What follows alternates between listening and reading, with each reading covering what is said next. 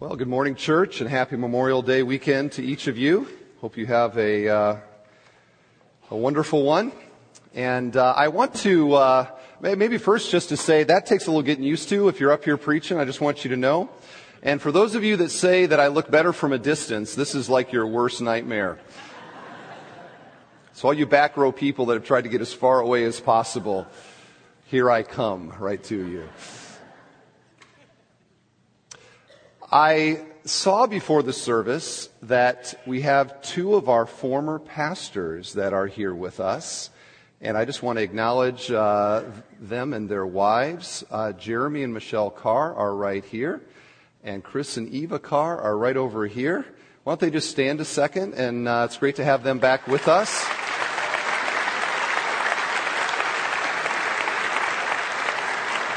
All right. They are here, they're here celebrating the 30th anniversary of their mom's 30th birthday. So, hope they had a wonderful time doing that.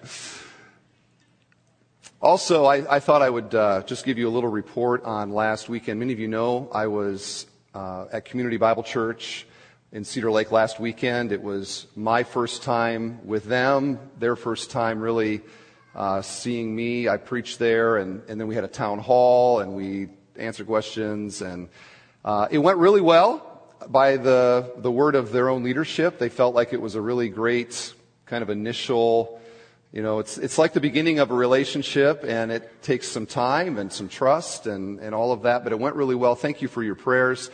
We had a few curious Bethelonians who sort of snuck in and were observing the entire thing, which was nice to have moral support. But please continue to be in prayer regarding that merger and for them and for us and God's will to be done. When you think about the way that God purposed to save the world, from a human perspective, there are a few moments in the redemptive story that seem very precarious. Now, I say they seem very precarious because, and I say from the human perspective, because from God's perspective, there is no such thing as precarious. There are no contingencies. There are no what ifs. God never frets in heaven, wondering what he's going to do if something goes a certain way that he wasn't expecting. It is all being accomplished according to the purpose of his own good and free will, Ephesians 1:11.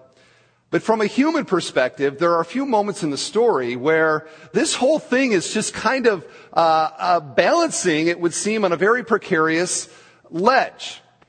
For example, an angel shows up to a 14-year-old girl and says, "You are going to be the mother of the Messiah." An 8th grader raising the Son of God. That sounds precarious to me. 14.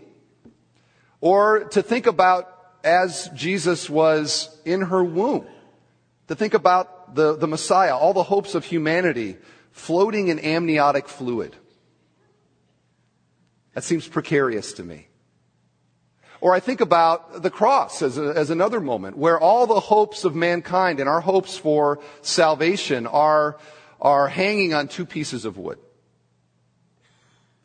Today we're going to take a look at another precarious moment in the story. And it's in Acts chapter 1. Acts 1 is after the resurrection of Jesus. It is before his ascension.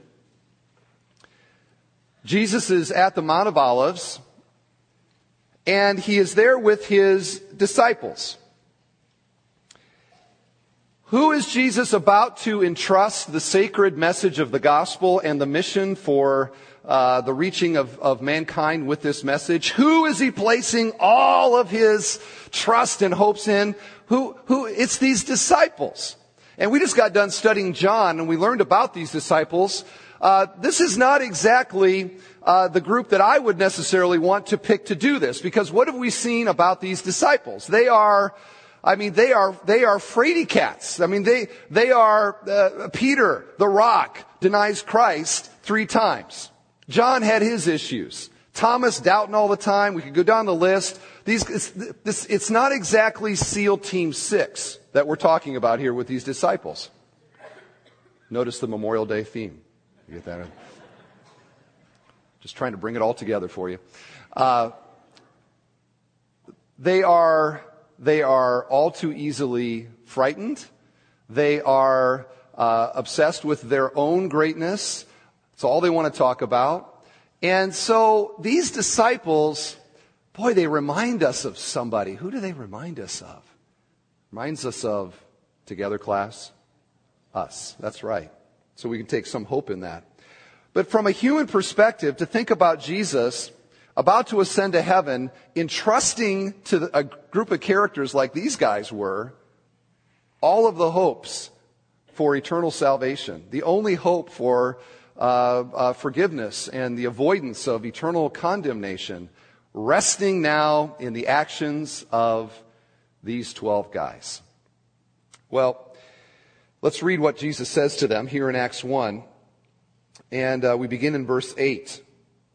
But you will receive power when the Holy Spirit has come upon you, and you will be my witnesses in Jerusalem and in all Judea and in Samaria and to the ends of the earth. And when he had said these things, as they were looking on, he was lifted up, and a cloud took him out of their sight. And with that then, the earthly ministry of Jesus, in terms of his physical presence, done. There they stand. And last week, Tony introduced this new series that we're in, Acts, a church in transition, because we are also a church in transition, and we want to pull out of the book of Acts key themes and key truths that we can learn and then apply not just to our church, but also to our lives. And last week, Tony introduced this series from a book that we call the Acts of the Apostles. In fact, in my Bible, my header page, yours probably says the same thing, the Acts of the Apostles, which I think the apostles would be appalled at, to think that this was named after them, as if it was them that was actually doing it. It would be better named the Acts of Jesus through the apostles by the Holy Spirit. Better name. But that doesn't fit quite as well on the top of a title page. And by the way, the names of the books of the Bible are not inspired, so I'm not doing any heresy here. But it truly is the story of Christ, the story of his mission, the fulfilling of the Great Commission by the Spirit through the Gospels, or through the disciples. So verse 8 gives us now the mission plan. And we see this outline. It's not only the mission plan, it's also the outline for the book of Acts, where he says, you will be my witnesses in Jerusalem, in Judea, Samaria, and to the uttermost parts of the earth. And if you read through Acts, that basically is the outline of the book. It begins in Jerusalem. It moves then to Judea and Samaria. We have the Samaritan Pentecost. And then through the ministry of Paul to the ends of the earth, the known earth at that time. It's an outline, a basic outline for the story. And you get to the end of Acts, and it ends very strangely. It ends very abruptly. Paul is in prison there in Rome, and you expect as you're reading the story to turn the page and to see then the next chapter, Acts 29. But there is no Acts 29. It just ends there, and it gives the idea that this is an ongoing story. It's almost as if we are Acts 29. The story of 2,000 years of the church is the next chapter in the story. The ministry of Jesus is an ongoing ministry. It is an ongoing mission, and we have the privilege of being a part of it. Now, one of the main themes in Acts is the Holy Spirit. And to make sure we know who we're talking about with the Holy Spirit, let me just quickly do a very quick theology of the Holy Spirit. The Holy Spirit is often referred to as the third person of the triune God. God, as revealed in Scripture, is one. Deuteronomy 6. Hear, O Israel, the Lord your God is one. But as we read through the Bible, we come to discover that God is three persons in one. That's where that word Trinity comes from. Tri-unity. Three persons in an absolute oneness and wholeness. A triune God. God the Father, God the Son, God the Holy Spirit. The Spirit is a person. He is not a force. Do not think of him, Star Wars fans here are thinking, oh, I got it all figured out. There's the force and the dark side. And so I get maybe the Holy Spirit he's like the force. And Satan would be like the dark side. That's not what the Bible presents at all. In fact, that's part of our issue, I think, is to realize that the Holy Spirit is a person. He is presented in the Bible as having personality. He gives joy. You can grieve the Holy Spirit. He speaks. There is a person. He is a person, not a force. I also think he is, in spite of that, he is one of the most difficult, he probably is the most difficult member of the Trinity for us to understand. I think part of that is it's harder to relate to God the Spirit. Like God the Father, I have a Father. And so when I think about God the Father, I kind of can at least relate in some way to God being the Father. And Jesus came and became a human and lived on earth. And we read the stories about how he walked, he talked, he ate. Guess what I do every day? I walk, I talk, I eat. He was human. I can relate to the second person of the Trinity, God the Son. But when it comes to God the Spirit, it's challenging for us to relate to a person like the Holy Spirit who is invisible, whose title in the Trinity is less relatable. And because of that, unfortunately, he has, I'm afraid in the evangelical churches, he's somewhat the junior member of the Trinity. Like if you think about all the times people talk about God the Father, of course we pray, as Jesus taught us, our Father who art in heaven. Or all the talk that we have about Jesus, and rightly so. He is our Savior. He is our Redeemer. But when it comes to the Spirit, if you were to add up all of the talk, the theology, the interests, God the Father and Jesus, they gobble up this massive percentage of it, and the Spirit sort of gets the leftovers. And in the evangelical church, it seems like he is somewhat the junior member of the Trinity. And this, I would say, is not the way that it ought to be. It certainly is not that way within the Godhead. The Spirit is the one who energizes the mission.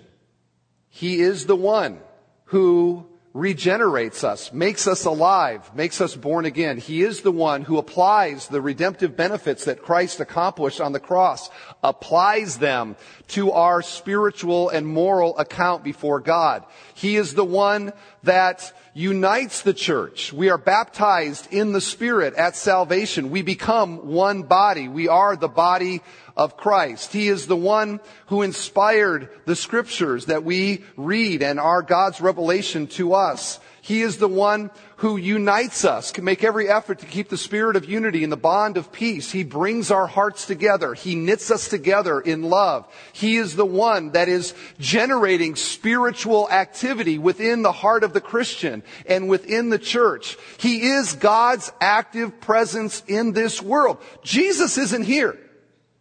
He's in heaven. Who's here? The Spirit is here. And it seems like in the church then, we have to rightly worship Christ as our Savior, our Messiah, and our Redeemer. But if we somehow ignore the God who is here and who is here by divine plan, we are missing something, are we not? I think so. Now, some of you right now are maybe confused because you saw the title of the sermon, Empowerment for the Mission.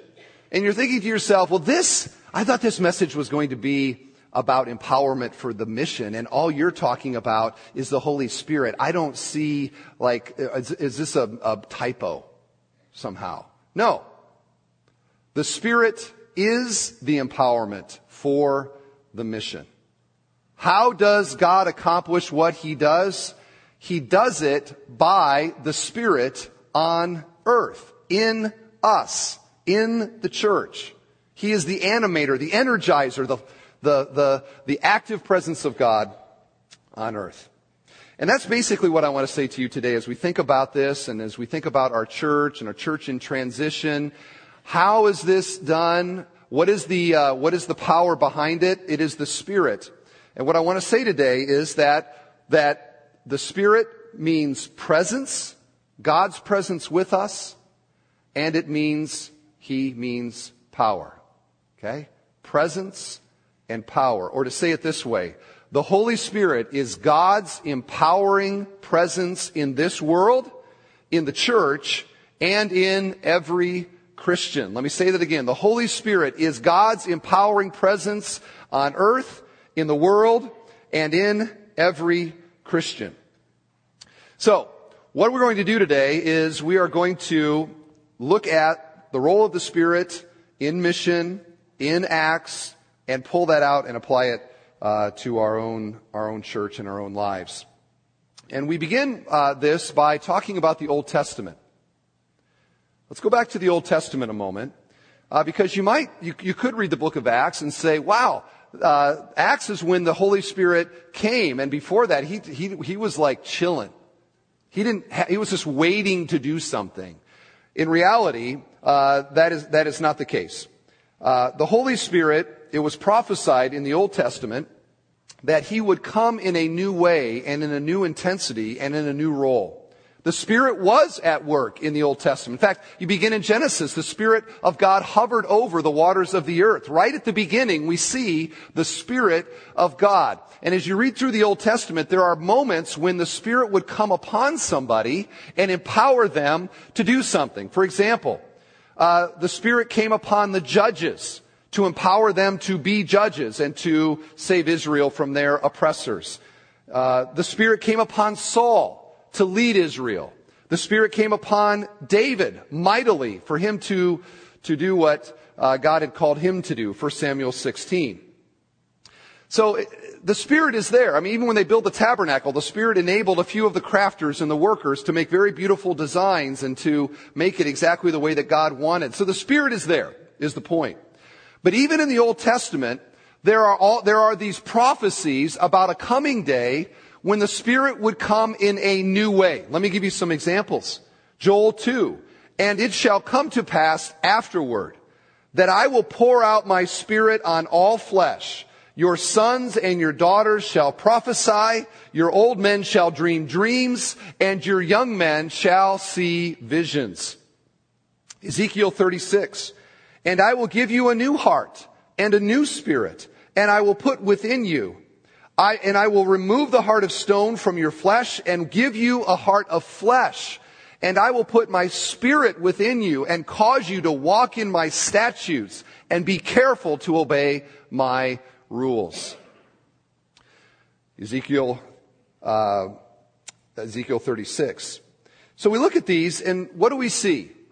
The Spirit was there. He was active. He was a part of what was going on. But there was going to come a time, a day, when the Spirit would come in a new way, in a new power, in a new enabling. In fact, the Ezekiel passage in particular, I will take out your heart of stone. And if you think about the story of Israel, what were they? They were constantly hard-hearted, weren't they? God would save them, send the judges and save them, and then they would repent. But then what would happen? Quickly they would turn back, and their hearts would become hard like stone. And God says, you know what? There's coming a day when I'm going to take out that hardened heart, and I will replace it with a heart of flesh. In other words, a heart that actually pumps spiritual blood. And from that new heart, there will be an enablement to obey my laws and to follow me. That day is coming. Can you imagine the people reading that in the Old Testament? Like, what is that going to be like? Can you imagine how fantastic it would be to have God's Spirit in this kind of way? Oh, man, I would love to be a part of that. Hundreds and hundreds and hundreds of years, people longing, wondering what that would be like and how wonderful it would be to have a heart that beats after God. So we get to the Gospels, and Jesus has a lot to say about the role of the Spirit. Some examples, John 14. Even the Spirit of truth, whom the world cannot receive, because it neither sees him nor knows him. You know him, for he dwells with you and will be in you. Now remember, what did I say I was going to say to you today? What is the Spirit? Presence and power. What did Jesus just say? He will be with you and he will be in you. John 16, when the Spirit of truth comes, he will guide you into all the truth, for he will not speak on his own authority. But whatever he hears, he will speak, and he will declare to you the things that are to come. Key phrase here. He will glorify me. What is the primary role of the Spirit in this world? He does many things, for sure. But the big goal of the Spirit is to bring glory to Christ. When we've studied this before, I've said his role, he's a floodlight, like at the front of the Museum of Science and Industry, flooding up onto the Museum of Science and Industry. Nobody goes along Lakeshore Drive and says, what amazing lights those are. No, why? Because the lights are illuminating something else. And in that way, the Spirit is illuminating Christ. He is not here to draw attention to himself, but to draw people to Christ and bring glory to the Son. Now here is a remarkable statement, John 16. Jesus says, nevertheless, I tell you the truth. It is to your advantage that I go away. For if I do not go away, the Helper will not come to you. But if I go, I will send him to you. And when he comes, he will convict the world concerning sin, righteousness, and judgment. Now that's an amazing statement right there. If I was to ask you today, how many of you would rather have Jesus in the service today or the Holy Spirit? Jesus people? You're like, I don't know how to answer that question. Right? Holy Spirit people, maybe? In Jesus' judgment, which is better for us right now? It is the Spirit. He says, it's to your advantage that I leave here. Now, in my mind, it's easy for me to think, man, it'd be awesome if Christ was here, wouldn't it? We'd put him right here. We'd on our faces. We'd be worshiping. We would be just weeping. We would be happy. Christ is here. He is amongst us. It'd be the greatest day ever. But in Jesus' mind, what the Spirit brings and what the Spirit does and for what God's mission is in the world, it is better for the Spirit to be with us than even for Christ himself to be here. Put that in your theology and smoke it. I mean, that is a big change. That is a big change. How should we value the Holy Spirit in the church?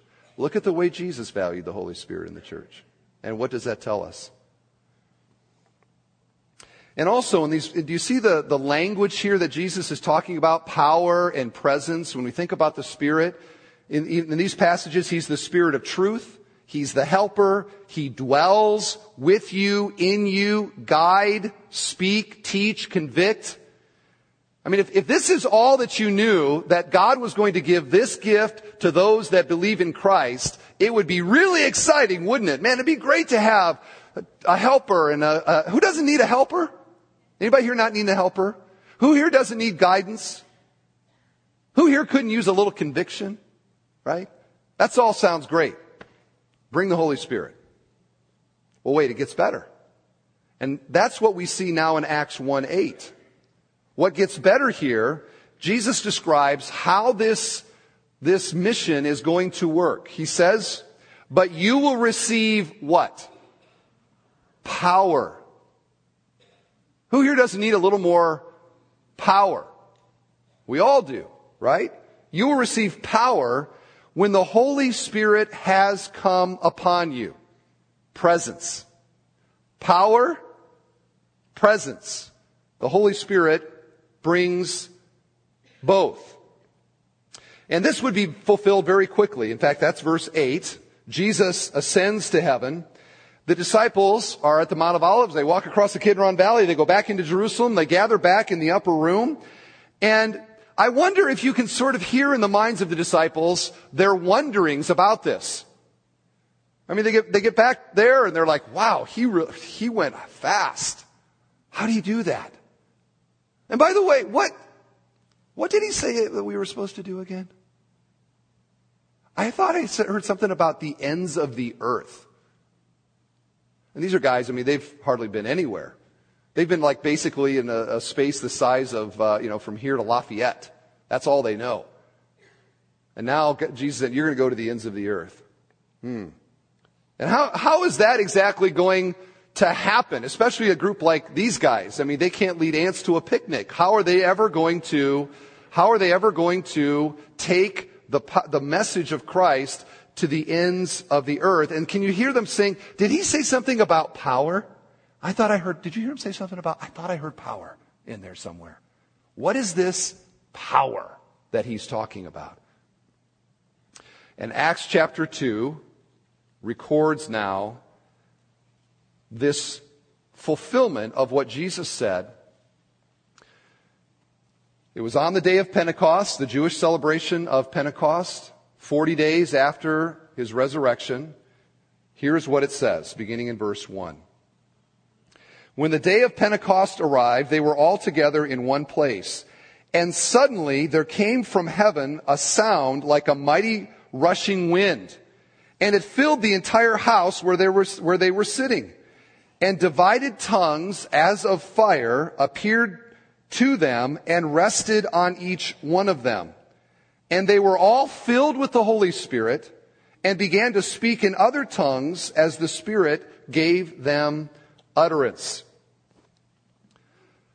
Listen, everybody, we ought to be cheering when we read this, because this is such a decisive and such a wonderful moment in the story, a moment that we are so dependent upon having happened. This is the moment that Ezekiel and Joel and Jesus were referring to when they said there's going to be a Spirit in a new way, in a fresh way, in a more powerful way, in a more enabling way. There's going to be a power that's going to come upon you. This is the moment. This is when the Spirit comes now down in a new way. And the text says like a mighty rushing wind, like a tornado. Down he comes. Okay, so don't think about the breeze this is like the freight train that you hear about, right? What does a tornado sound like? Everybody in the trailer park, it was like a freight train coming through the trailer park, right? Here comes the Holy Spirit, like a mighty rushing wind, down into that room. Upon the disciples, what is that? Presence. And notice that they are enabled immediately to do what? Speak. That's power. Presence. Power. Pentecost.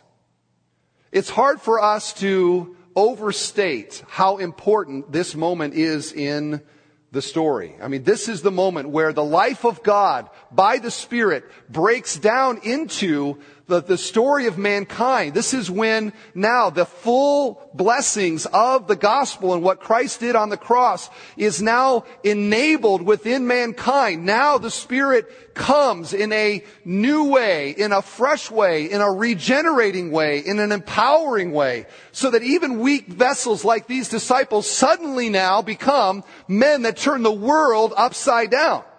It is not the acts of the apostles. We know these guys too well. It is the acts of God through the apostles by the power of the Holy Spirit, who comes and now dwells within his people.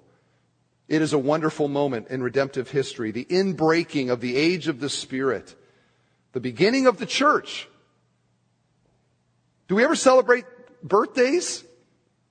I mean, the Carrs are celebrating the 30th anniversary of their mom's 30th birthday. Does the church ever celebrate its birthday? If you were to say, when's the birthday of the church? This is probably what you would point to, I think. The beginning of the role of the Spirit.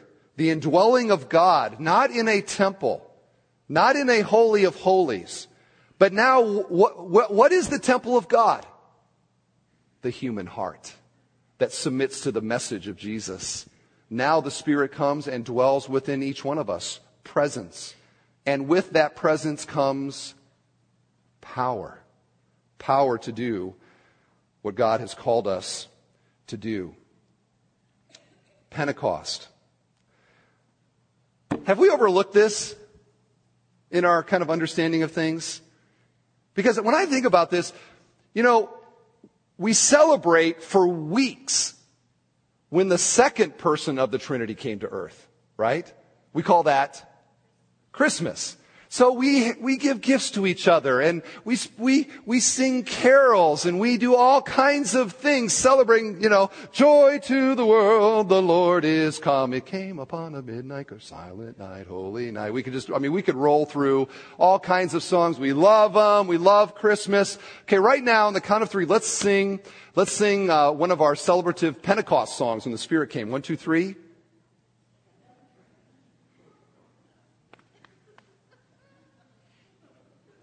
I can't think of one.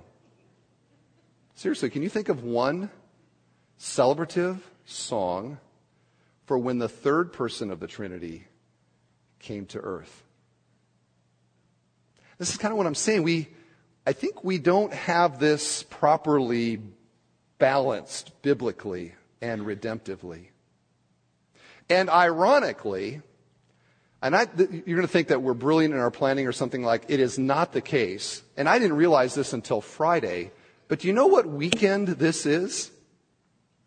Today is Pentecost Sunday. I truly did not plan that. It was just like whoa. Okay. So here we are on the birthday of the church. Let's sing happy birthday. Happy birthday to us. Happy birthday to us. Happy birthday, dear church. Happy birthday to us. Maybe that'll stick. You'll remember that then, okay? The birthday of the church. Maybe we can get that on the church calendar. Get some good Pentecost song, Dustin.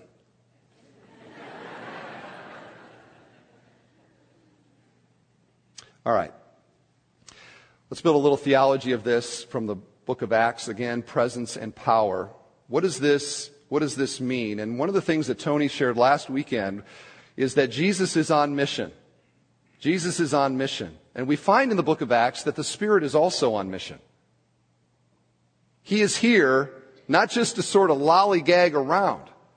He is here fulfilling the purposes of God. He is God on mission, on earth. And what that means then, the way that he expresses this, are a few of the things I want to highlight. Number one, he is here empowering us for gospel witness. He is empowering us for gospel witness. Let's be honest. What is one of the hardest things for us to do? It is to share with people we know about Christ. We get weirded out about it, don't we? The thought of doing it, we begin to sweat. We can talk about the Cubs. We can talk about the weather. We can talk about the neighborhood. We can talk about the boss. We can talk about the stock market. But when it comes to saying something about Christ and what we believe in some way that might communicate the gospel to them, we get tongue-tied. What do we need? We need enablement. And this is part of what the Spirit enables. Let me show you. Acts 2:4. The disciples were filled with the Spirit and were empowered to speak. Acts 4:8. Peter is filled with the Spirit in his response to the Jewish leaders, and he speaks boldly. Acts 4:31. And when they had prayed, the place in which they were gathered together was shaken, and they were all filled with the Holy Spirit and continued to speak the word of God with what? Boldness. We need more prayer meetings like this, I think. In fact, maybe the reason the ground doesn't shake here as much as we would like is because we don't pray as much as we ought. I throw that out to you for your consideration. But can you imagine if you were at a prayer meeting and there is a visceral moment, the ground is shaking, you're filled with the Spirit, and you walk out the door? Don't you think that if while you were praying, the ground shook, you would walk home and what would happen? Your faith would be encouraged. Would you be as afraid to share with your friend at work? Probably not. Why? The ground was shaking. God is real. It's true. That's what was going on. Paul in Acts 13, filled with the Spirit, and able to speak. So in each case that we see here, the common language is that they were filled with the Spirit. So there we have presence, and the fruit of that is that they were enabled to do something with it. Power, together. So let's just talk briefly about what it means to be filled with the Spirit. And this, I think, is one of these phrases that is actually, unfortunately, confusing in the English language. Because when we think about fill, in fact, right now, be honest, in your mind, as I say, filled with the Spirit, do you not have some vision of a glass where now I am pouring Spirit into, my glass is in my heart, and so if I'm going to be emboldened, I need Spirit to be poured into my, so quarter, half, three-quarter full. When I have more of the Spirit, now I will be able to do this. Are you not thinking that? I think probably you are, because for us to fill something means to put in more of what I do not have. And when I do that, now I have more of it than I had before I was filled. That's how we use the word. But in reality, this is not that. It is not that we are getting more of the Spirit. If you are a Christian, the moment that you profess faith in Christ, the Spirit came dwelling within you fully. Okay? Fully. If you're a Christian, you are the temple of God. Your body is the temple of God. You have the Spirit. You have all of the Spirit. The issue for us is not whether or not we have Him, but whether He has us. Okay? Are we allowing the Spirit to exert His power in us? Now, why do you suppose the Spirit finds it difficult to do that often in our hearts? Because we have this very sinful, fallen will that is all the time exerting authority within us. And we very naturally follow that will, do we not? Think of the week that you've had. Over and over again, we tend to go the selfish way. We tend to go the sinful way. We easily fall into temptation. We buy into the values of the world. We are being led not by the Spirit, but by the secular culture. We're living for the things that matter in the world. What happens when we are filled with the Spirit is that I am actively seeking to yield my heart to the purposes and the plans of God in my life. I am, in a sense, surrendering my sinful desires and will, which always are trying to exert authority. I am surrendering that, and I am wanting what God wants in my life. And as I am seeking that purpose in my life for God to do His work, now the Spirit is enabled to exert His power and to do things in me and through me that I can't do myself. That is why the Christian life is a supernatural life. We are fallen. We are sinners. If it was just us to do it, we would never do what God wants us to do. But through salvation, the Spirit has come and is now transforming us, sanctifying us, so that my desires and my priorities and my values are decreasingly what my sin nature is desiring and increasingly what God wants in my life. And as that yielding and that receiving of the Spirit's control happens, I am empowered to live a life that I could not live before because I'm a sinner. It is the Spirit-led life. It is people use this word, I think, improperly, but the Spirit-filled life. It is the Spirit in control. We are not to be drunk with wine, Paul writes, but be filled with the Spirit. Why does he use alcohol and drunkenness as a contrast to what it means to be filled with the Spirit? Because we all know what it's like to see a drunk man. We say things, that was his liquor talking. Right? He's smashed. If he was sober, if it was really him, he wouldn't do what he's doing, right? That kind of thing. We all, that kind of thing. We get when alcohol is in control, we understand what it does to the man. When the Spirit is in control, similarly, it is the Spirit that is talking. It is the Spirit that is guiding and directing. Be not drunk with wine, but be filled with the Spirit. It is something that we are to seek and to want. In fact, you can ask I oftentimes pray, Spirit, I ask that you would fill me today.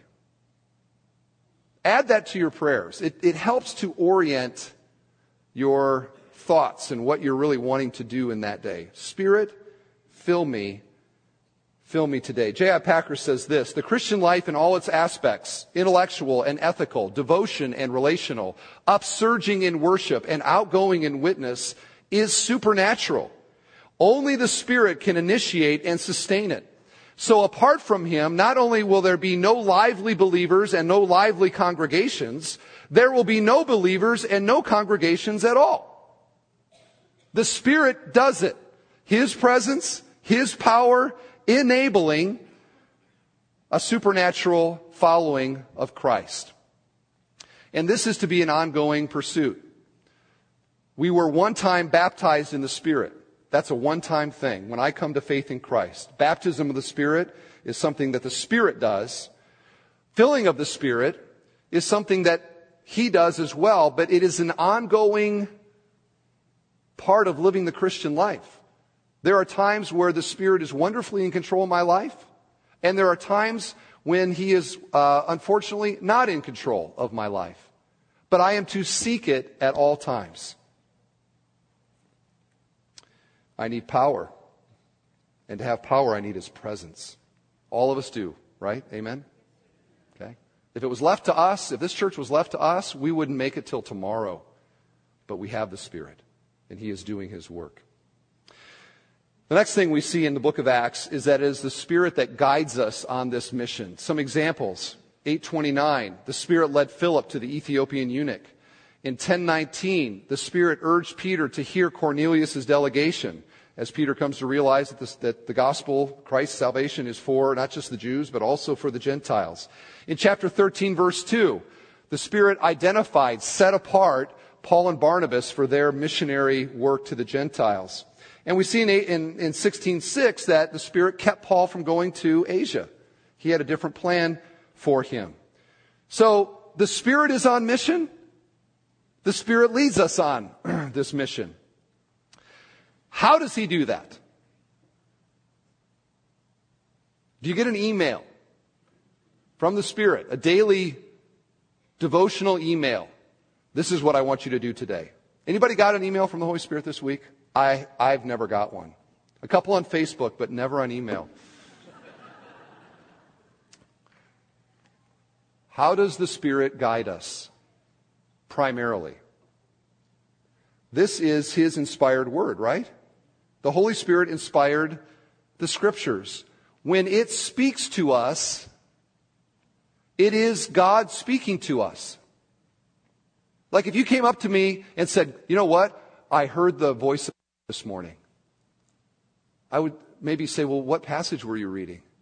Right? And it is that way. Many people, I want a voice. I want to hear an audible voice of God. I have never heard the audible voice of God. Some people hear it multiple times before breakfast. I have never one time heard the audible voice of God. And I'm not going to say that He can't do that if and should He ever choose to do it. But the primary way that God speaks to us is through His Word. The Spirit inspired this. It lays out the mission priorities for us.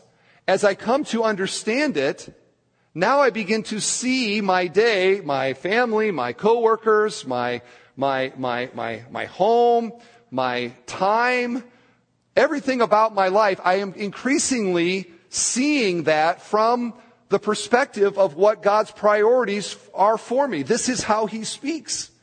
And as I do that, yielding and surrendering my sinful will to what God wants in my life, increasingly my life is being shaped by the priorities for the mission. And now the directions and the decisions that I'm making are more and more in line with what he wants, and are therefore, by the way, empowered by the Spirit. The Spirit does that. We see this around here often. In fact, I had dinner with somebody on Friday, and I said, we don't tell our stories very well at our church. We don't. We have so many things. We hear in counseling, we get in small group reports, people's lives are being transformed. How does this happen? It sounds something like this, typically. God gets a hold of someone's life. Maybe they become a Christian. Maybe they were a nominal Christian, casual Christian. Something happens. Tragedy, some trouble.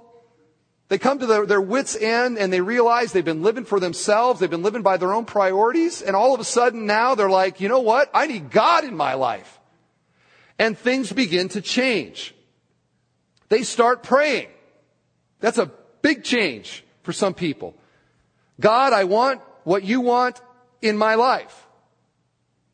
The things that they're interested in begin to change.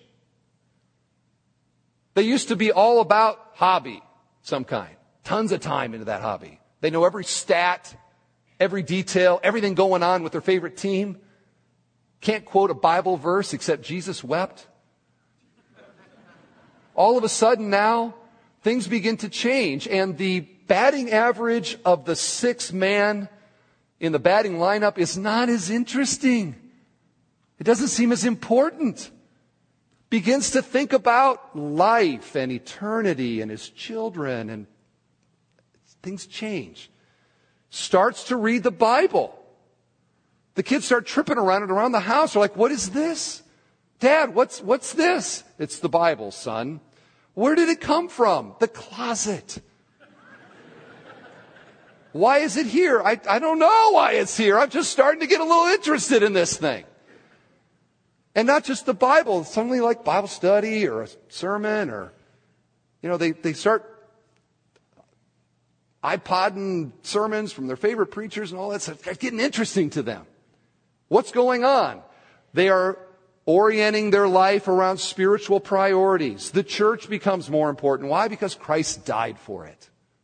Their neighbors, instead of being the bane of their existence, they begin to look at with a wee bit of compassion and thinking about them as image bearers that are going to spend eternity somewhere.